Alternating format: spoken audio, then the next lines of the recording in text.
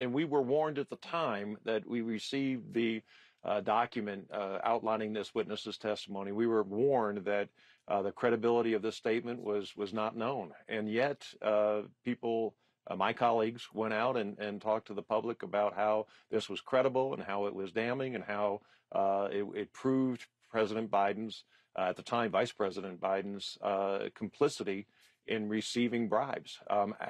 It appears to absolutely be false and to really undercut the nature of the charges. We've always been looking for a link between what Hunter Biden received in terms of money and Joe Biden's activities, or Joe Biden receiving money. This clearly is not a credible link at this point. So James Comer and Jim Jordan, they knew that this was not corroborated information, yet they still went public with it, talked about it on television, used it to fuel these investigations regardless? That's what it appears. I certainly didn't have any evidence outside the statement itself that it was credible. And as a prosecutor for 25 years, Caitlin, I never went to the public until I could prove the reliability of a statement. And even then, the only public statement a prosecutor makes is the charging document. Let's see what the evidence is in this impeachment, if there is more evidence, before going forward.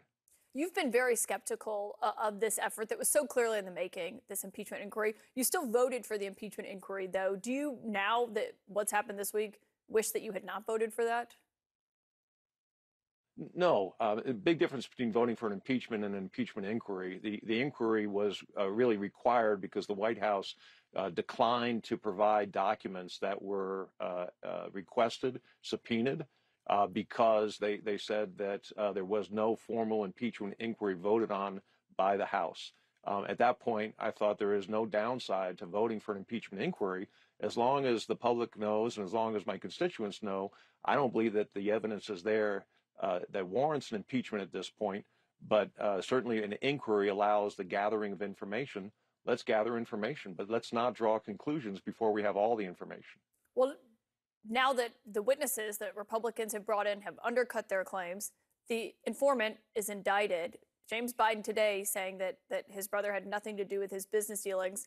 Is it time for Republicans to drop this impeachment inquiry? I don't know. I don't know what all the evidence is, Caitlin, and I don't want to judge the evidence one way or the other until I have a chance to sit down with the investigators and go through the evidence. But this certainly undermines a lot. If the impeachment inquiry was based on this witness, it undermines the credibility of this impeachment. I will say that it's suspicious that anybody would pay Hunter Biden as much money as they paid him without any expertise in the oil and gas industry, without any expertise in international banking. So those things are suspicious. But again, there's no link directly to Vice President Biden's activities. So then why is there an impeachment inquiry? Because, I mean, what evidence is it that you're waiting to see? Because what we've heard has all been basically undercut by this. I don't disagree with that, Caitlin. I think that what evidence I'm waiting to see in order to vote for an impeachment is that Joe Biden took actions based on payments that were made to Hunter Biden. I have not seen that yet, and I am still a no on an impeachment until I see that type of evidence. I guess my question is how do you continue an inquiry when the person that the inquiry was based on, which is this informant, that's the 1023 form that you're referencing, that they said they couldn't corroborate. We now know this person has been indicted for lying to the FBI. So how do you continue an investigation based on someone indicted for lying? Well, if there's other evidence besides this witness's testimony, there's other evidence that indicates, could be bank records, could be a different witness that indicates that there is a connection, I think the inquiry is warranted.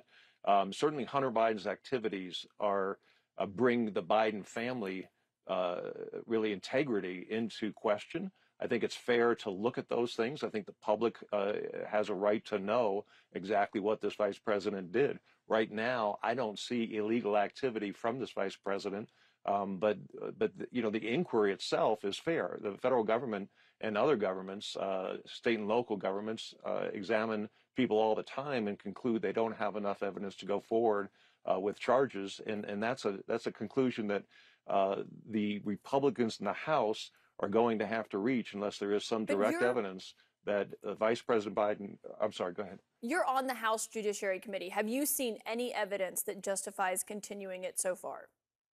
This bit of investigation has been going on for a long Oh, time. It's not new. it's not new, but Caitlin, I distinguish between moving forward with an inquiry or an investigation and charging. I absolutely think that an inquiry is fair. Looking at this situation is fair.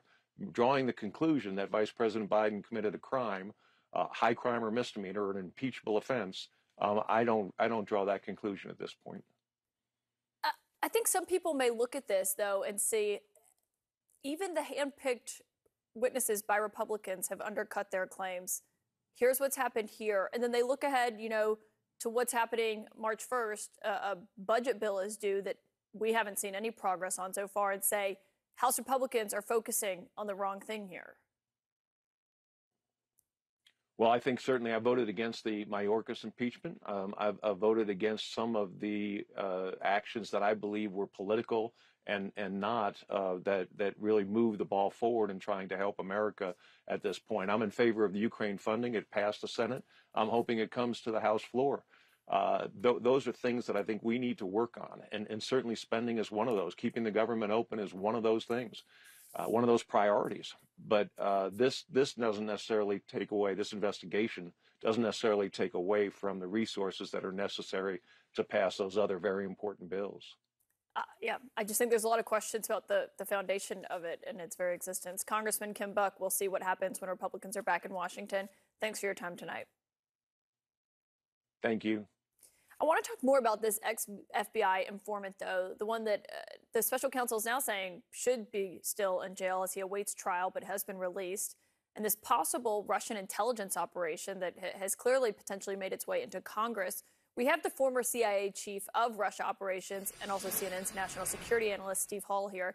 And it's great to have you. Steve, I think some people may look at this and wonder, how did this happen? How do you go from having someone who was considered a prized source at the FBI, who has now been turned into an indicted former informant? Yeah, there's a lot of questions, valid questions about that, Caitlin. I mean, it was interesting to hear that this guy has actually been, or actually was, a confidential informant for the FBI for 10 years. Having been in the human source business myself previously, not domestically but overseas, human beings are sometimes difficult to get to the bottom of.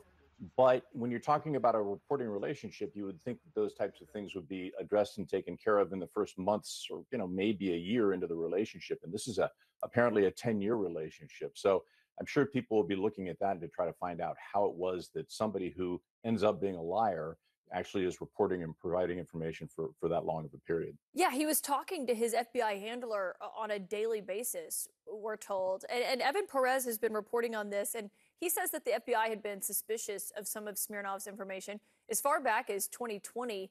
But despite that, our reporting is there's no indication that he was polygraphed. Would it be typical for that to happen, for the FBI to be able to assess their sources? And I can't speak directly for FBI MO on this, but the polygraph is a useful tool in some circumstances, not all circumstances, and you've got to be really careful with it because it's a very inexact type of device. But that said, there's a whole bunch of other types of testing, corroborating from other sources. There's all sorts of things that can be done in the background to try to find out more about who these sources are. Of course, if the source is actually acting on behalf of the Russian intelligence services or any state intelligence service worth their salt, it makes it a lot harder for people who are trying to find out where the lies are, because you got professionals running this guy on the other side, which I think is probably what was happening in this case. So you believe he was basically a double agent? I believe the Russian intelligence services got a hold of this guy either or sent him in, cold, and had him make contact with the FBI that way. But this has all the hallmarks of a Russia disinformation operation. They're very good at this kind of thing, and that again makes it a lot harder for those looking for that type of operation to find the deception immediately, at least. Well, and given the history, recent history at least, of sources who were once prized and then became, notorious and investigated, people like Christopher Steele, who I should note wasn't charged. If the FBI knew they couldn't corroborate his claims, why did it take until last summer to try to start unraveling them? and to tell Congress, well, to tell the public, but also to tell Congress, given clearly these members, some of them had a propensity for pushing this stuff, even though they had been told, hey, this isn't corroborated information, but they're the ones who've been out there repeating it into oblivion, basically.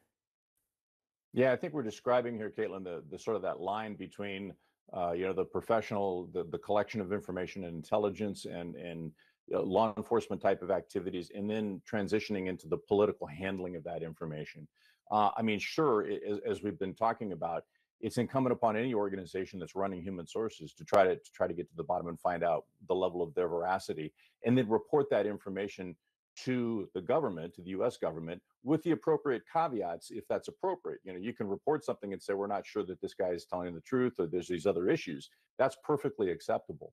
But then when politicians get a hold of this stuff and say, well, to me, that's exactly what I want to hear, then it becomes a political question. It's no longer a law enforcement or intelligence question.